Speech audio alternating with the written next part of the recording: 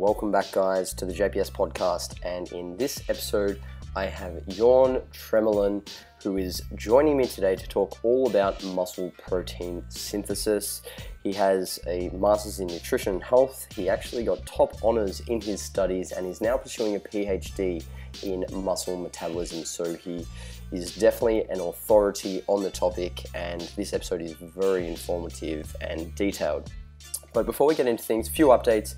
The Optimizing Body Composition seminars with Sigma Nutrition and Danny Lennon have officially commenced. We've completed our Melbourne seminar and we are now heading to the Gold Coast, Sydney, then Ballarat, and finally Perth. Tickets for those events are available, and if you want to learn how you can devise a system to enhance fat loss and muscle growth, and you're in Australia and you want to learn more from us and Danny, be sure to check it out and we hope to see you there. Also, if you didn't know, JPS hosts and teaches the Certificate 3 and 4 in fitness for young up-and-coming fitness professionals wanting to gain their qualifications to teach and educate in the realms of personal training. So our next course begins in April, and if you want more details on that, I'll put a link in the description box below. It's not your ordinary personal training course. There's a bunch of additional content and curriculum that we have specifically added to ensure that the standard of our personal trainers coming through the certs with us are at a very high level and guaranteed success when they do enter the field. And finally, the Ultimate Evidence-Based Conference in Melbourne this June is fast approaching and tickets are going like hotcakes. We've sold a number of early bird tickets. We've actually sold out of the early bird tickets on the 3-day pass. So if you want to get your hands on a ticket and save plenty of dollars before the prices go up once early bird tickets are sold, I recommend you check it out and get yours today. I'll put the link for tickets and details in the description box also. So in today's episode, Jorn and I talk about protein synthesis, the different fractions of protein synthesis and which are relevant to muscle growth, the role of training in altering muscle protein synthesis, the impact of each training variable on protein synthesis, and some nutritional tactics we can use to optimize muscle growth. We also discuss some of the factors that can impede protein synthesis and have a look at the research relating to hypertrophy and some of the weaknesses in such studies. So I hope you guys enjoyed this episode. If you did, be sure to like it, take a photo, share it on social media, tag myself and Jorn, and enjoy. All right, so Jorn, welcome. And before we get into the nitty-gritty of protein synthesis and everything muscle growth, do you want to give the listeners a little bit of a background as to yourself and why, I guess, you're the man when it comes to muscle protein synthesis? Yeah, so my name is Jorn Tremelen. I work at Maastricht University in the Netherlands. We have one of the biggest labs in human muscle metabolism. So our main focus is on muscle mass and the factors that regulate muscle mass. So that's mostly exercise and nutrition. So we do some pretty big long-term training studies in which we assess changes in body composition. But what we're best known for is measuring muscle protein synthesis. So that's the main process that's driving muscle growth. So we can do both acute studies where we look how a single meal or a single training session impacts muscle protein synthesis, and then how that over the long term impacts muscle growth. Well, why am I out 30? I don't know. I'm just trying to do a little bit of science. That's all I bring to the table. I dislike the word authority. You hear it like a marketing term everywhere now. Everyone brings their own piece of experience to the table, whether it's the hard gainer, whether it's the world champion, whether it's the guy who reads all the blogs, the guy who writes all the blogs, the researchers, and hopefully together we come to a good understanding of what works and what doesn't work. But I don't consider myself an authority. I just have an opinion, and hopefully together we come to some productive workouts.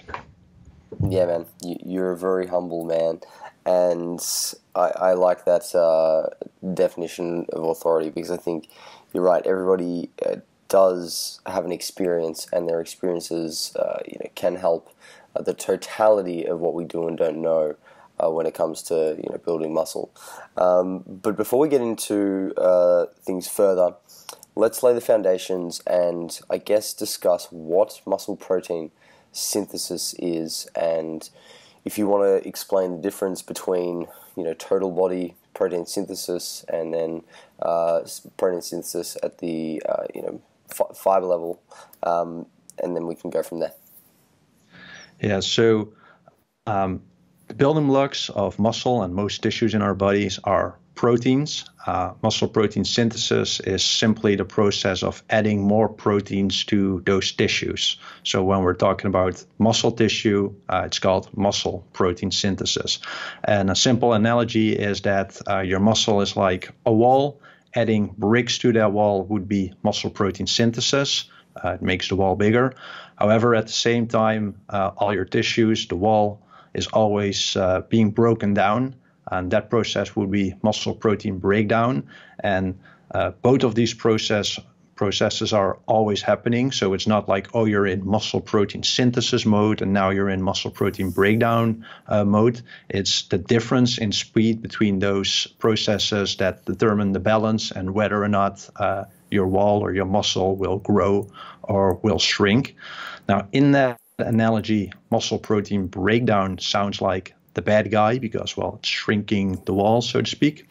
However, again, if you use that same analogy, if you want to build the biggest, strongest wall there is, and there's cracks or damage to that wall, do you want to continue to pile up more and more stones, or do you want to first break down the little cracks, repair those, and then on that strong foundation keep building? It's the same thing with muscle physiology. So you can't do this in humans, but in animal models, if you breed animal models so that they have, dysfunctioning muscle protein breakdown, those animals are actually smaller and weaker than normal mice. So muscle protein breakdown is an essential process for training adaptations. It's not really an enemy. However, muscle protein synthesis is the good guy. You really want to stimulate muscle protein synthesis as much as possible, and that will optimize exercise recovery and, in case of strength training, muscle growth. Oh, and then for your second part of your question, so protein synthesis happens in all your tissues. We know a lot about protein synthesis in muscle because a muscle biopsy where you take a little piece of muscle is relatively easy. How it happens in other tissues, we don't really know, but we can measure whole body protein synthesis. So that's just the average of whatever is happening in your body. I don't really like that measurement. It's relatively easy. I have it in all my studies because it's just a little bonus with little effort, or at least relatively little effort. So I wish it was great because I would pump out 600 studies a year. But the problem there is, especially for athletes, like in more clinical populations, it has some relevance.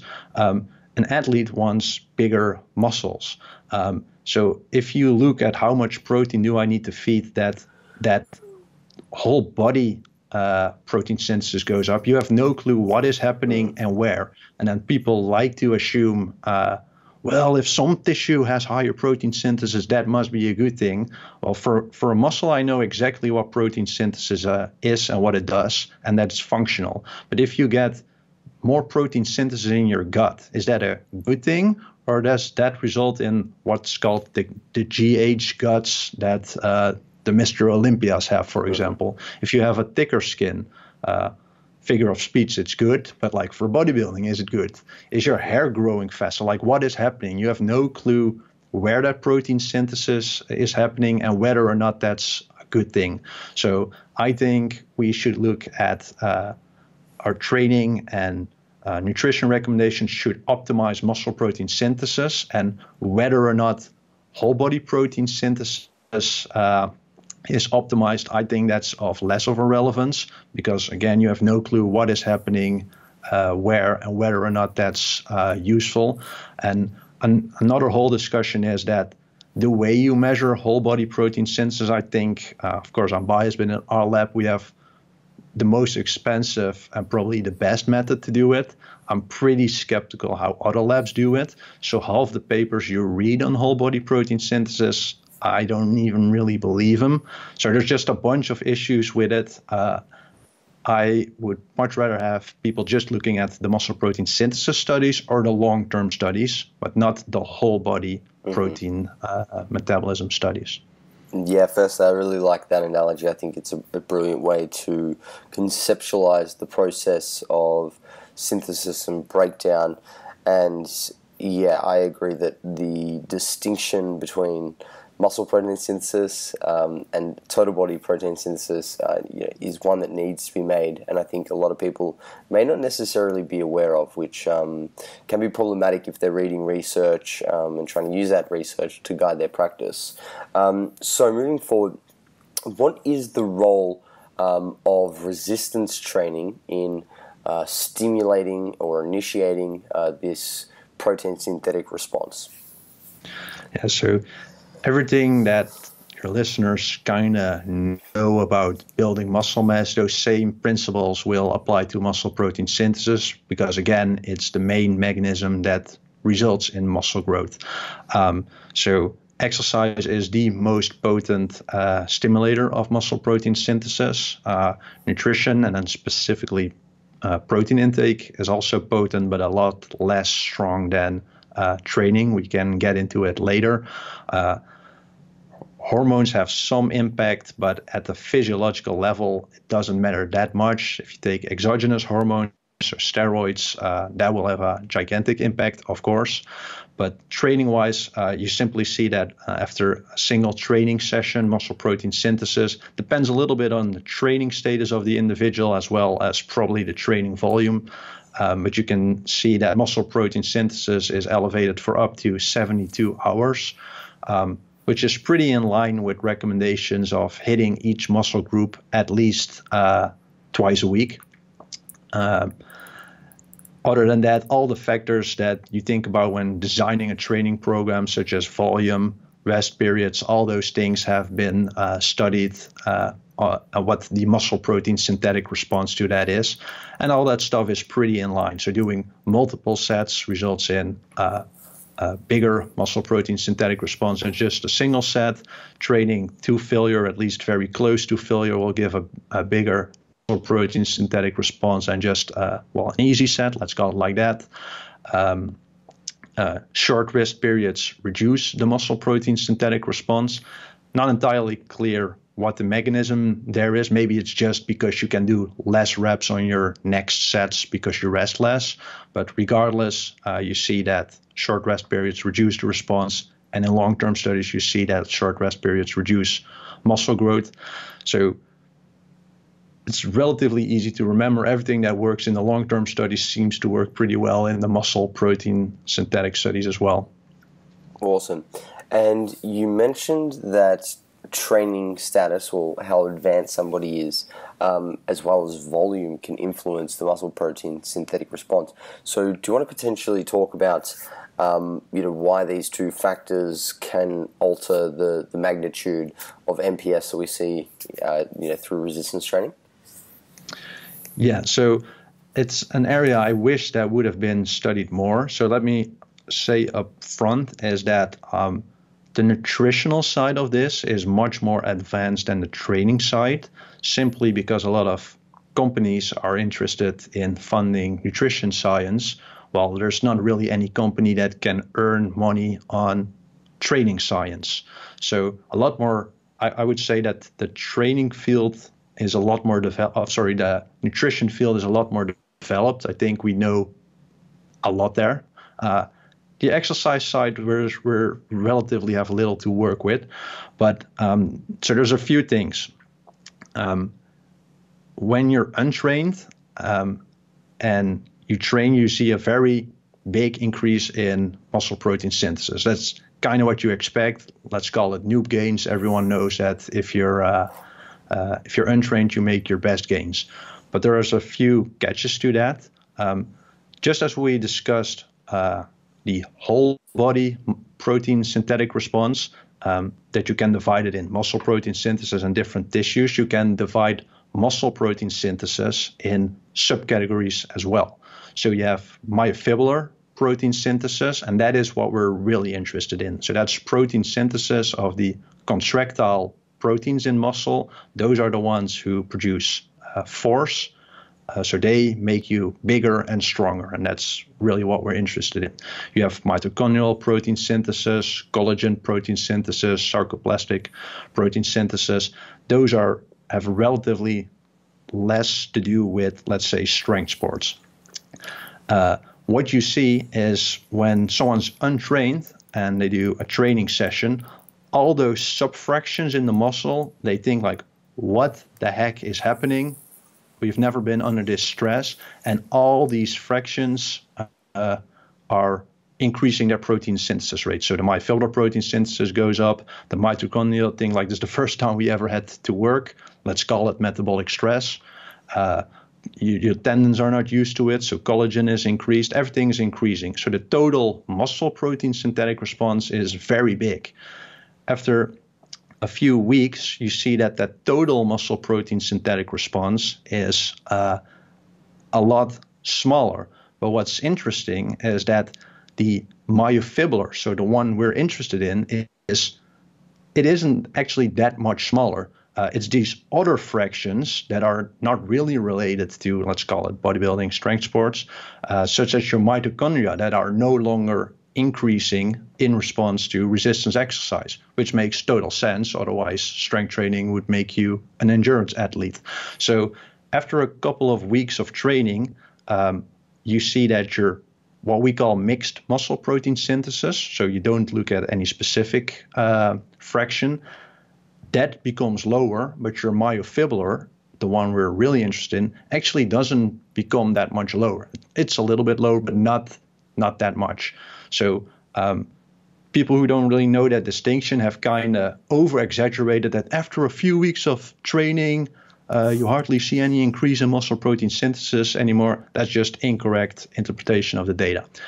Another factor that comes into play is that in untrained subjects, they have a lot of muscle damage when they train. So that's not necessarily protein breakdown, it's just muscle damage, and that damage needs to be repaired. So even though in an untrained subject, the increase in muscle protein synthesis will be the highest, a lot of that muscle protein synthesis is spent on repairing muscle damages. So you're kind of spinning your wheels because you have a lot of protein synthesis, but you're just repairing all the damage that happens. The difference between those two is, of course, still positive. Otherwise, they wouldn't gain. But if you just look at the muscle protein synthesis response, you would overestimate how much they're gaining. And then after just a few weeks of training, after 4 weeks of training, progressive training, I should add, you already see that muscle damage has gone down quite a bit. So after 4 to 10 weeks, most of the increase in myofibrillar muscle protein synthesis can actually be spent on muscle growth, and not, I don't want to put a percentage on it, but most of it is spent on growth rather than on repair that you see in like the first 1 to 3 weeks. So just looking at muscle protein synthesis as a whole, not as at a certain subfraction, can give you the wrong interpretation of data, as well as not taking muscle damage into account. But that is mostly in untrained subjects, because again, after just 4 weeks of training, which anyone who actually trains laughs about, you already see that muscle damage is super low. But unfortunately, most studies are still done in untrained subjects. So you do have to take that into account when you look at these training studies, and you see that the muscle protein synthetic response after training, after one training session, doesn't seem to translate that well to muscle mass gains in the long term. But after that 4 weeks, when most of that damage has gone, then it translates pretty well. So muscle protein synthesis studies in untrained subjects who do exercise for the first time, they are a little bit itchy. But if they're slightly more trained than completely untrained, they're very legit, basically. Awesome. And in regards to volume, let's talk about how the acute training variables, that you mentioned earlier. So volume, and then like training to failure, which would be intensity of effort. How these apply, in practice to initiating, the pathways that alter our muscle and muscle protein synthesis balance. So, how does volume and intensity impact MPS? Yeah. So, what's important to note is sometimes you hear people talking about triggers with muscle protein synthesis. I don't really believe in triggers, or I shouldn't say believe. There's no triggers. Muscle protein synthesis is just a very sensitive dial to whatever is happening. So you see, if in studies we just let people we let them reduce their step count, which is basically, you can't even call it exercise. They just take fewer steps a day, and you already see that muscle protein synthesis goes down. If you just do one set of exercise, it already goes up. But if you do multiple sets, it simply goes up more. So with most things, that's diminishing returns. So your first set gives you like a relatively big increase in muscle protein synthesis. Then 3 sets has a pretty good additive effect on top of 1. 5 does reasonable better than 3, but adding more in a single session is just diminishing returns. So you see that muscle protein synthesis goes up quite a bit more, and the total muscle protein synthetic response is a little bit longer in duration, but the main effect is that muscle protein synthesis goes up more. So it's not that you can do, let's say, 50 sets, which would Mike Israetel would even be impressed with that. If you can't do 50 sets and then say, oh, now I've activated muscle protein synthesis for 2 weeks. But if you do 5 sets, it might be elevated for a day more than if you just do 1 set, for example. So that's the volume variable.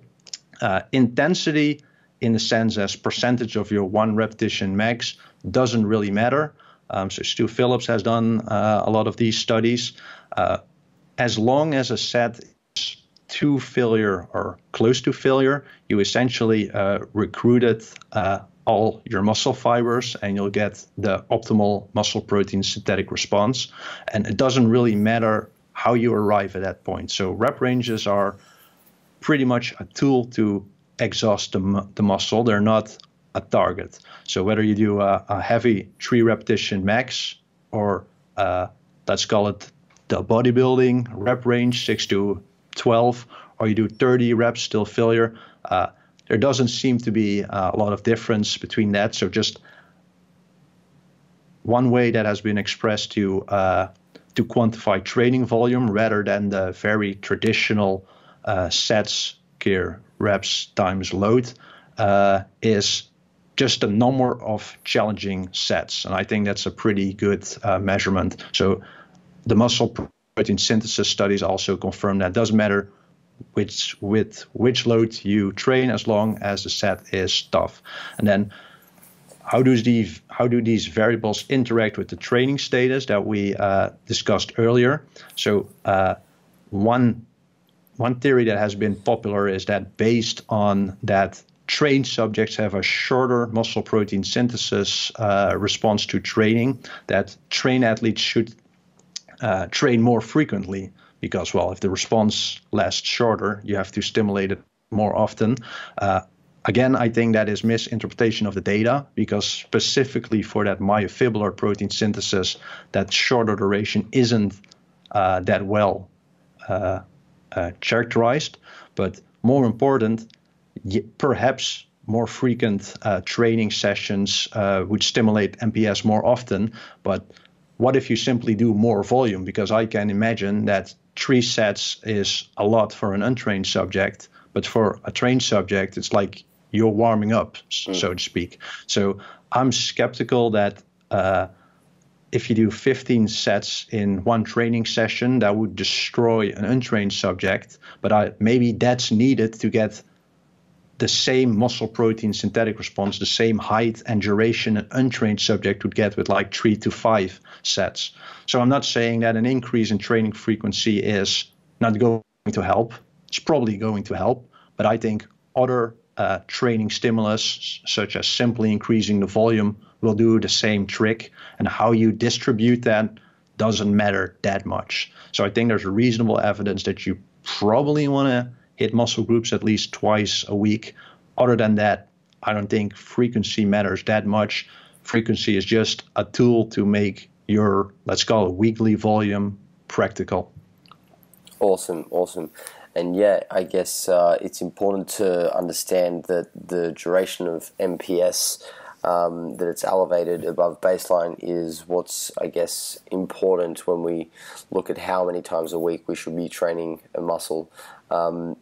And now that we've sort of discussed some of the training variables and how they play a role in stimulating muscle protein synthetic response, when we get out of the gym, what are some nutrition tactics, funnily the name of your company, what are some nutrition tactics that we can employ to help augment the spike in MPS from training?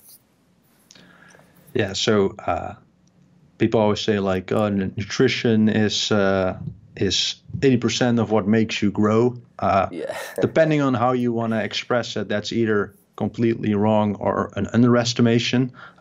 I do think that very good training and moderate nutrition is a lot better than very good nutrition and poor training, because with poor training you make like your noob gains in the first 3 months and then you just plateau, and overfeeding on protein or whatever is not going to turn you into Ronnie Coleman. However, what's very clear in research is that you simply need your building blocks for muscle to grow. So if you don't eat protein, it's just impossible to be in a positive muscle protein balance. So either you say that nutrition is 100% because without protein you're not growing, or nutrition is 20% and training is 80% because you simply need training in the long term to do something with your protein. But ultimately, it's the same thing that people know for the long-term effects on muscle mass. You need your caloric balance. If you eat too little calories, muscle protein synthesis rates will be diminished. Muscle protein synthesis is an energetic, expensive process. So if your body thinks it's starving, it's not going to prioritize muscle protein synthesis. However, a lot of people have looked at that data and then said like, oh, it's impossible to gain muscle mass while in a caloric deficit. That's not true. It's a little bit harder. Less of your energy is directed to muscle protein synthesis, but it's pretty clear that even in a caloric deficit, even if our subjects are fasted for quite some time, they can still get quite a big increase in muscle protein synthesis. And long-term studies have pretty convincingly shown that even in a caloric deficit, you can build muscle mass.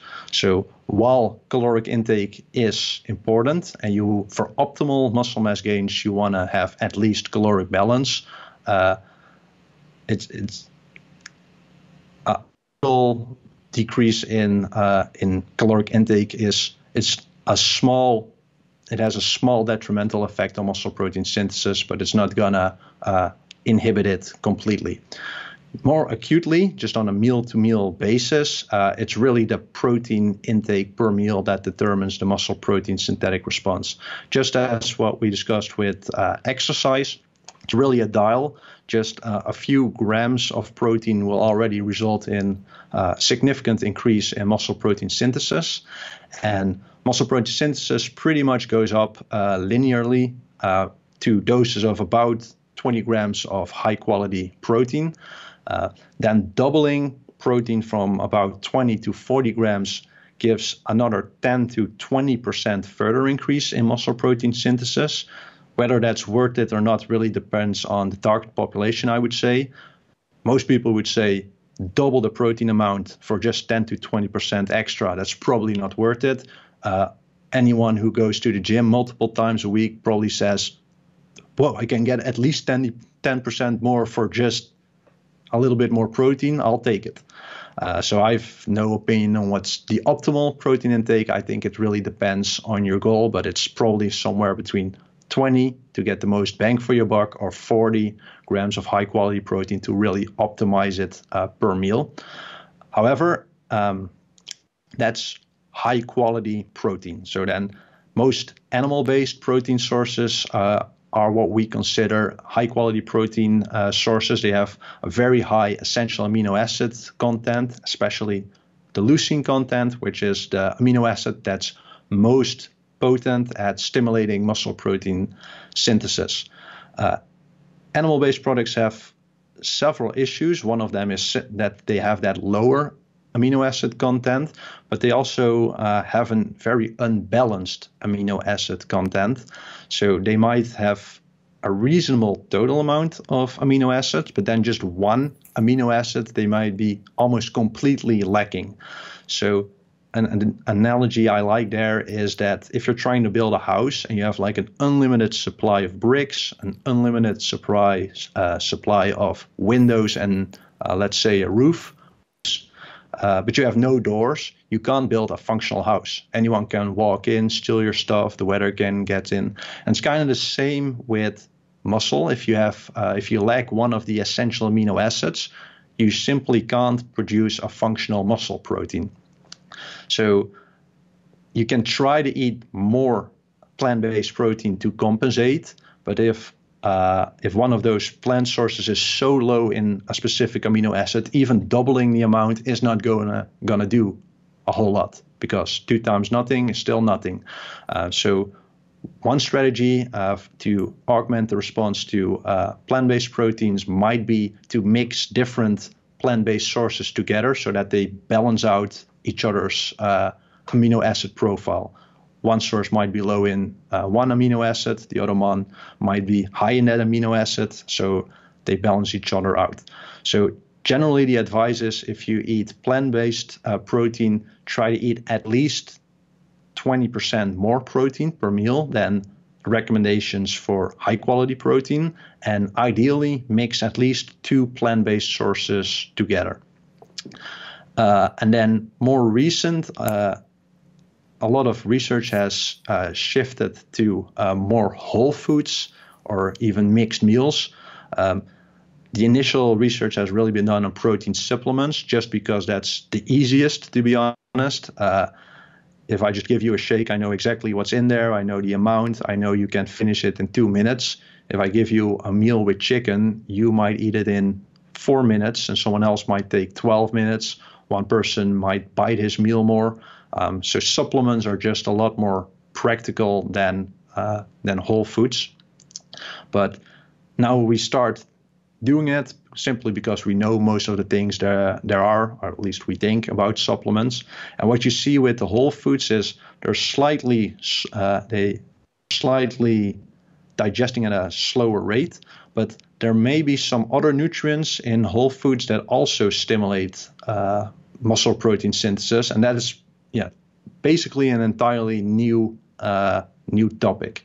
So we know that carbohydrates have no impact on muscle protein synthesis. Fat, it's not entirely clear. There are some studies where fat seems to have a positive impact, some no impact, some detrimental impact. Might depend on the type of fat, but generally we kind of assume that other than protein, the 2 other macronutrients don't have that much impact. But now we're starting to look at, are there certain micronutrients who can stimulate muscle protein synthesis, because that would open up a whole new field of research. So if you combine this all together, recommendations are to distribute your protein intake throughout the day, 3 to 4 big meals. And each of these meals, you ideally have at least 20 grams of protein, because that's more or less the dose at which you get the biggest bang for your buck. If you really want to optimize your gains, you probably want to increase that protein intake up to 40 grams per meal. ideally during your 3 meals, breakfast, lunch, and dinner, you want rapidly digesting protein because that is going to give you the biggest increase in MPS. Maybe not a super long muscle protein synthetic response, but that's not really an issue because just a couple hours later, you have your next meal. However, pre-sleep, there is some suggestion that perhaps there you want slow digesting protein because that will last you the entire night, which can easily be 7, 8, 9, 10 hours till your next meal, your breakfast. However, that's not very clearly been researched. We know that a large dose of slow digesting protein pre-sleep can stimulate overnight muscle protein synthesis. How that compares to other types of proteins, we don't really know. Some people like to express protein intakes per body weight. Quick disclaimer there. I think there's not real strong convincing evidence that it should be expressed per body weight.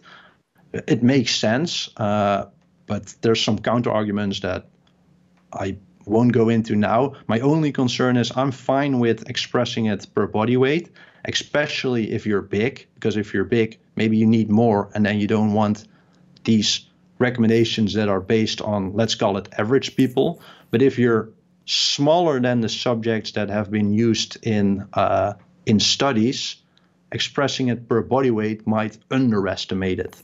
So especially if you're smaller than the average study subject, which is usually around 70 kilograms, so that will be 155 pounds, I would be careful of expressing your protein intakes per body weight because for you it might underestimate it.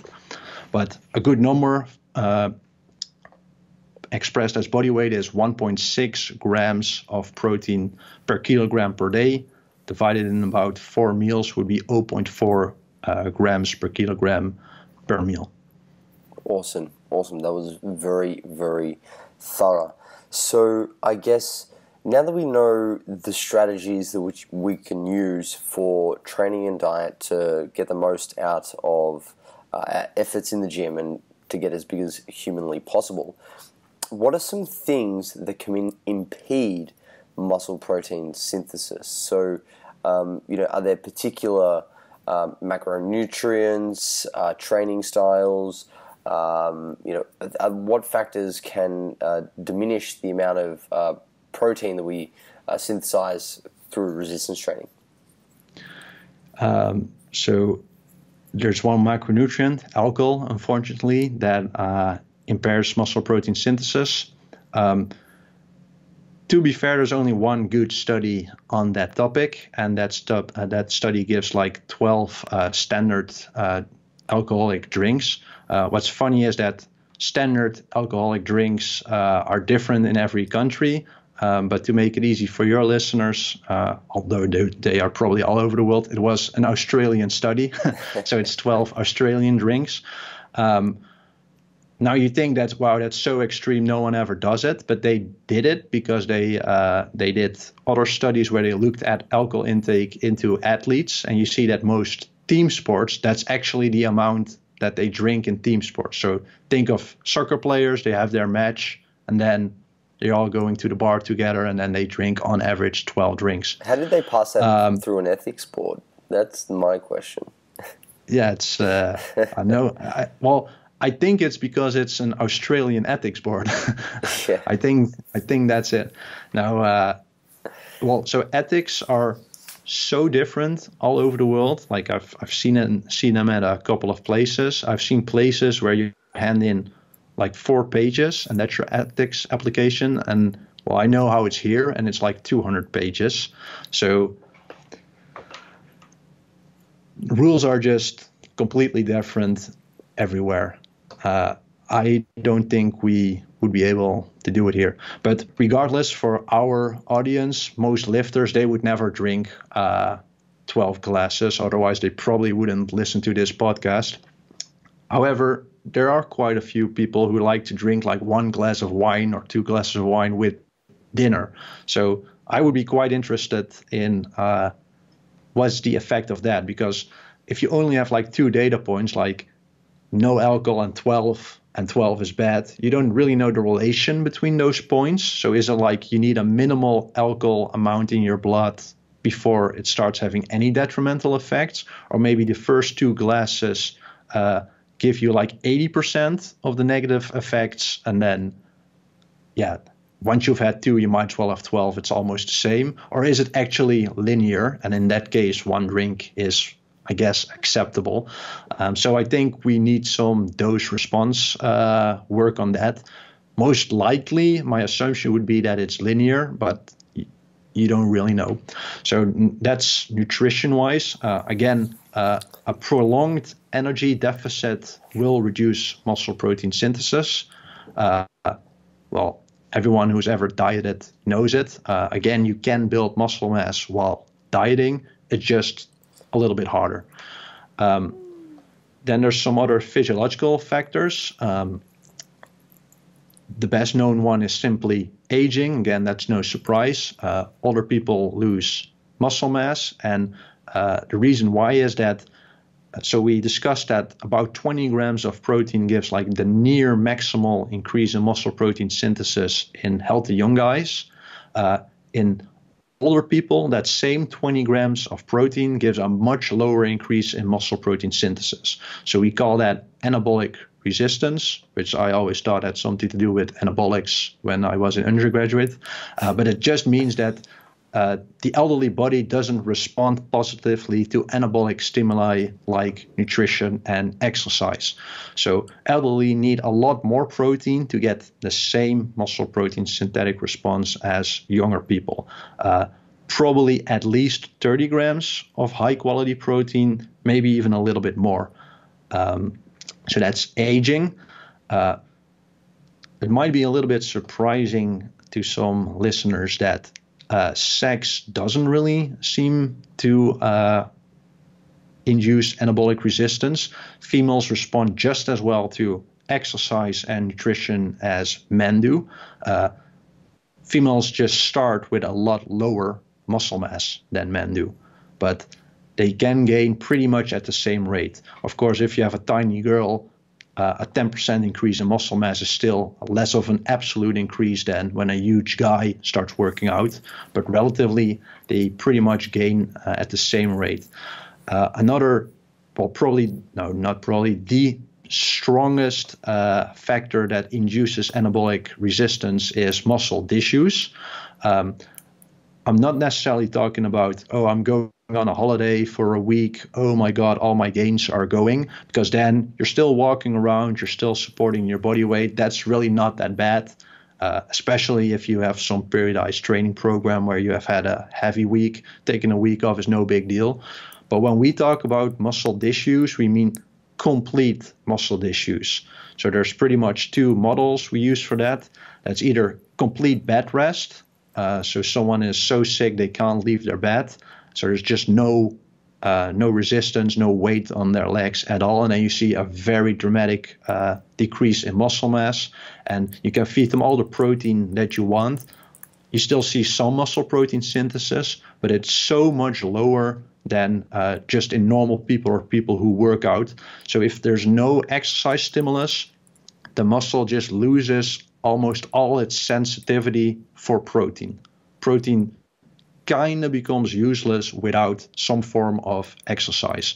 And the other, perhaps more relevant for athletes, is when you break a limb, for example, and it's constant, and you simply can't move that limb. After just 1 or 2 weeks, and the cast comes off, you like visually see like 2 completely different legs. There's just a dramatic reduction in muscle mass. So those are the main factors that can induce anabolic resistance. Ideally, you try to prevent them all, especially aging. No, awesome, man.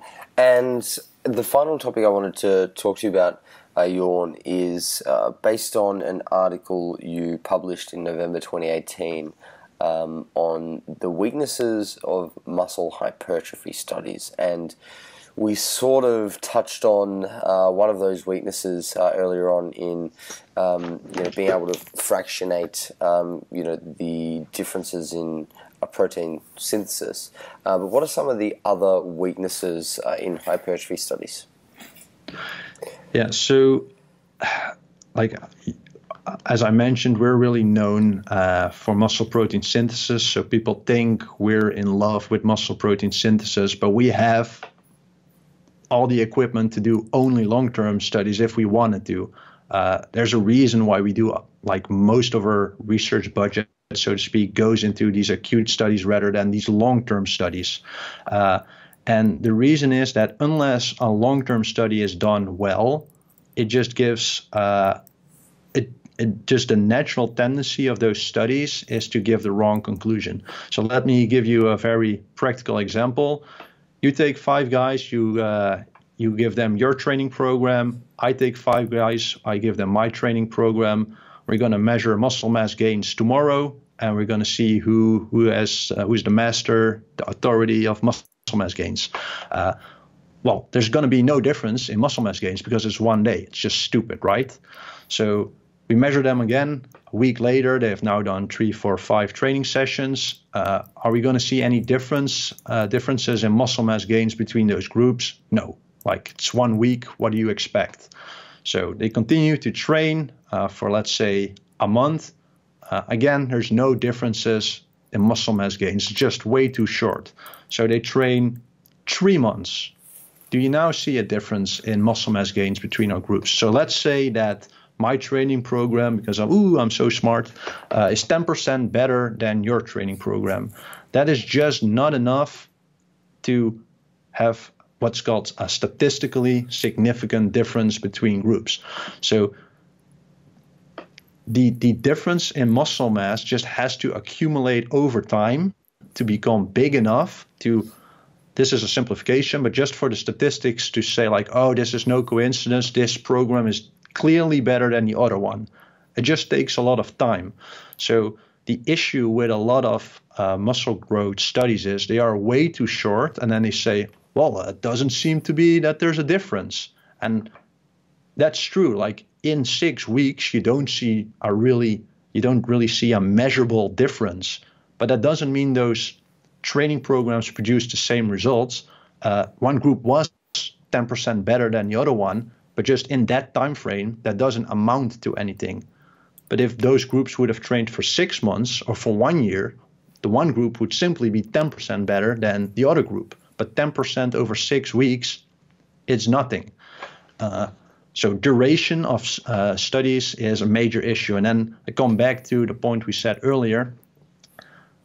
There's not many companies or governments that are interested in funding big training studies because there's no money to be earned with training, so to speak, at least not from a government point of view or a company point of view. So it's not that researchers don't know this principle, they don't have the resources to do these long-term studies. Another issue is the sample size. So even somehow if your 5 guys trained for a year, my 5 guys trained for a year, my guys gain 10% more than your guys, I'm going to say, see, I'm shit, everyone, do my online coaching, blah, blah, blah. You're going to say, whoa, whoa, whoa. That's where your logo should just appear in the background. Please don't. I'm not looking for anyone. Go to Jacob. I'm not looking for anyone either, man. So even if they would train for a year, my guys do 10% better than your guys. You're going to say, well, you guys are Dutch, like you're tall motherfuckers. You all have, can I say that? You all have like the best genetics. You just got your 5 best genetic freaks. I'm not convinced that your training program was actually better. It's just 5 guys. Maybe it's just genetics or whatever. Maybe you guys have less stress, sleep more. You have all these dairy cows in the Netherlands. It's just not very convincing, right?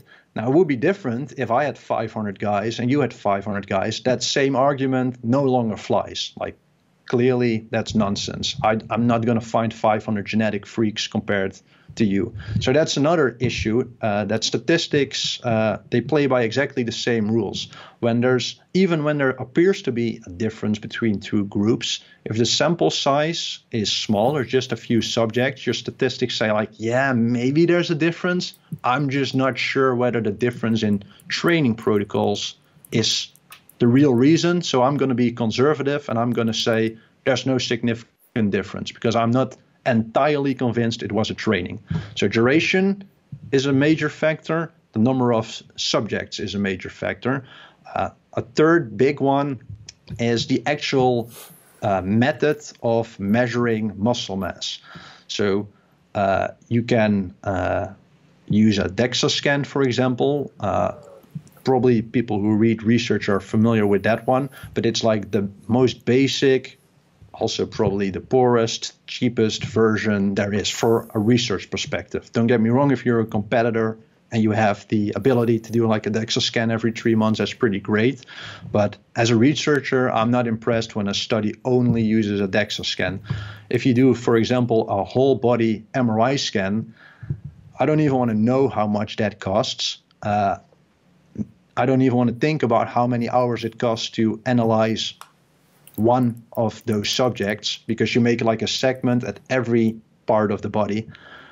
But it's just so much more sensitive. So an analogy is if I have a scale, I step on it, let's say I'm 200 pounds, I step off it, I step on it again, I'm 210 pounds. The measurement is just all over the place. So even if I lose 5 pounds in a week, the scale might say you're heavier. It's the same with measurement tools. If you have a measurement tool that always have like quite a bit of variance, it's not super accurate. It's just very difficult to say like, oh, Jorn's training program was 10% better than Jacob's.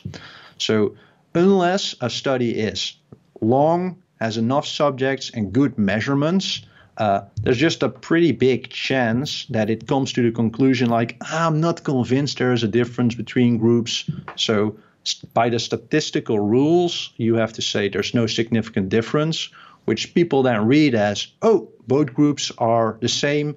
So doesn't matter if you train like this or this. Timing difference doesn't matter.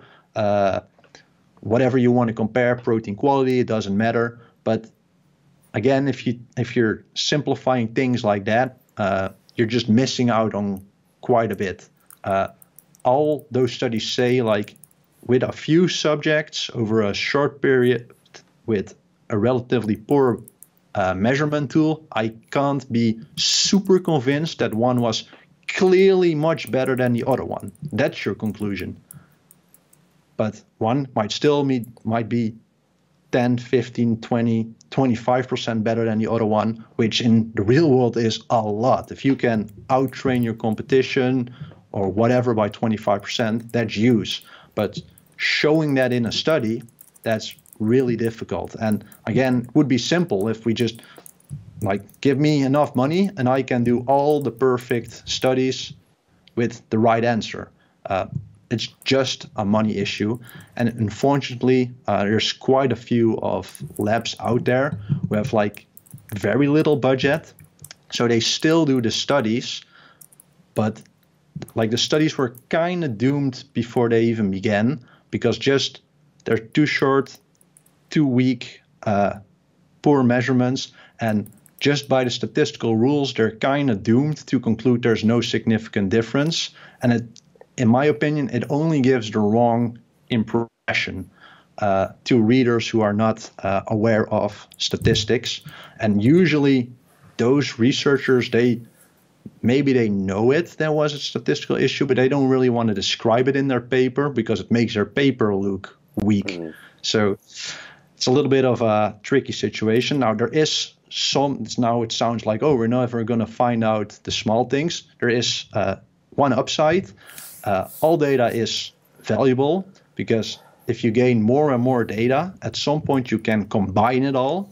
And then what you essentially do is you take 20 studies that are all of a poor quality, but when you combine them together in a meta-analysis, what you're kind of doing is making one big, good study of all that data. So the danger is that every time one of those studies comes out, like I see pretty much once or twice a month, I see a study that says, oh, eating more protein doesn't help with muscle mass gains. And I'm like, everyone knows that this conclusion is wrong. But every time those studies come out, it's more data for the meta-analysis. So when a new meta-analysis comes out, It just, that meta-analysis will now have 200 subjects. In 3 years, it will have 400 subjects, and then it can come to a better conclusion. Now, I don't want to bore people too much with statistics. Meta-analysis have their own drawbacks, but all I want to say is not all hope is lost. Just be very careful when you read there's no significant differences between groups. One group might still be doing better than the other one. Awesome, man. And for listeners, if they want to find you and not be coached by you, where should they look, and how can they stay up to date with your work? Yeah, so I have a website, Nutrition Tactics. I use that on most of my social media. So if you just look for Nutrition Tactics, then hopefully you can find me. I'm mostly active on Instagram, where I make like infographics. I always try to do some YouTube stuff, but I never get around to it because then the boss comes in with a new study idea, and then that has a priority. So I try to be around. Ask me cool questions, and I might be triggered to be more on social media. Otherwise, I'm just in the lab grinding away. Awesome, man. Well, thank you so much for your time. And guys, be sure to check out Jorn's work. He does put out a lot of really informative content, and he's doing some pretty cool things in his research. So, yeah, check him out. Thanks for listening, guys, and we'll speak to you all next time.